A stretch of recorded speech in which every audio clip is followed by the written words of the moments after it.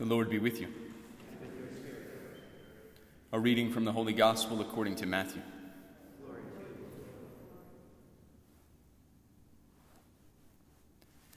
Some Pharisees approached Jesus and tested him, saying, "Is it lawful for a man to divorce his wife for any cause whatever?" He said in reply, "Have you not read that from the beginning the Creator made them male and female, and said, 'For this reason a man shall leave his father and mother and be joined to his wife, and the two shall become one flesh'? So they are no longer two, but one flesh. Therefore, what God has joined together, man must not separate."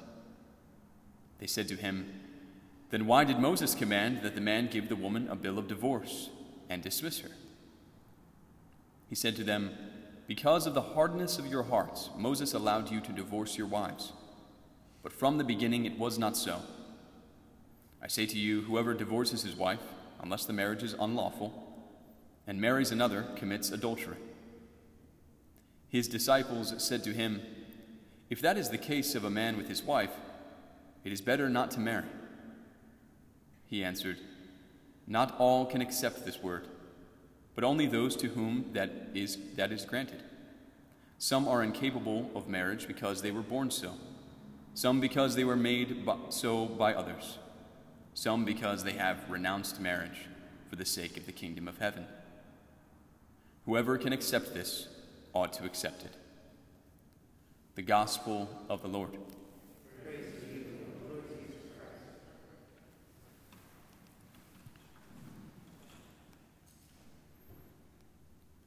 Today's saint is one of those who accepted the call to celibacy, giving up the great gift of marriage that he could give his lives for the salvation of many souls.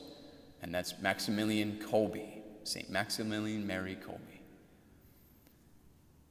who had a great devotion to the Immaculate Heart of Mary.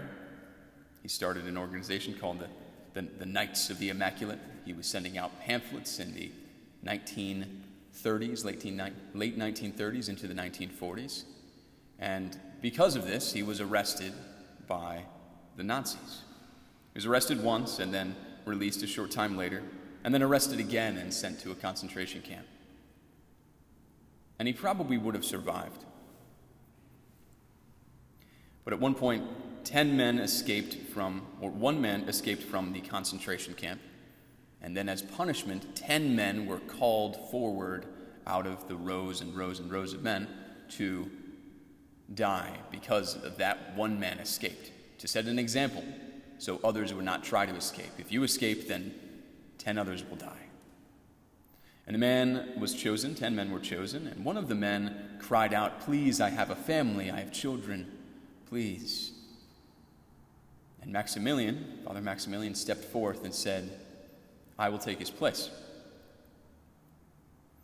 The Nazi officer turned to him and said, "Who are you?" And he said, "I am a Catholic priest." They accepted the exchange, and it was not a quick martyrdom. It was martyrdom by starvation. So he and the 10 others were starved over that time. And something curious happened.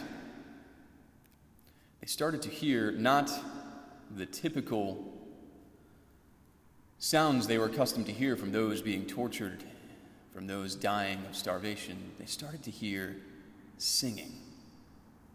The men were singing and praising God, Jewish men and Christian men together, singing the psalms together, singing songs to our Lord together.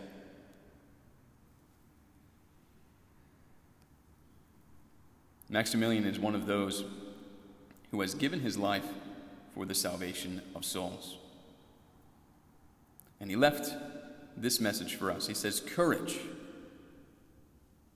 Don't you see that we are leaving on a mission? They pay our fare in the bargain. What a piece of good luck. The thing to do now is to pray well in order to win as many souls as possible. Let us then tell the Blessed Virgin that we are content and that she can do with us anything she wishes." This man of great faith, knew that it was the power of God, and in particular through the intercession of the Blessed Virgin Mary, that many, many souls were brought to Christ. So after his example, let us do the same. Let's ask together that the Blessed Virgin Mary will win many souls for Christ, especially during this tumultuous time. We'll pray together, Hail Mary, full of grace, the Lord is with thee. Blessed art thou among women, and blessed is the fruit of thy womb, Jesus. Holy Mary, Mother of God, pray for us sinners, now and at the hour of our death. Amen.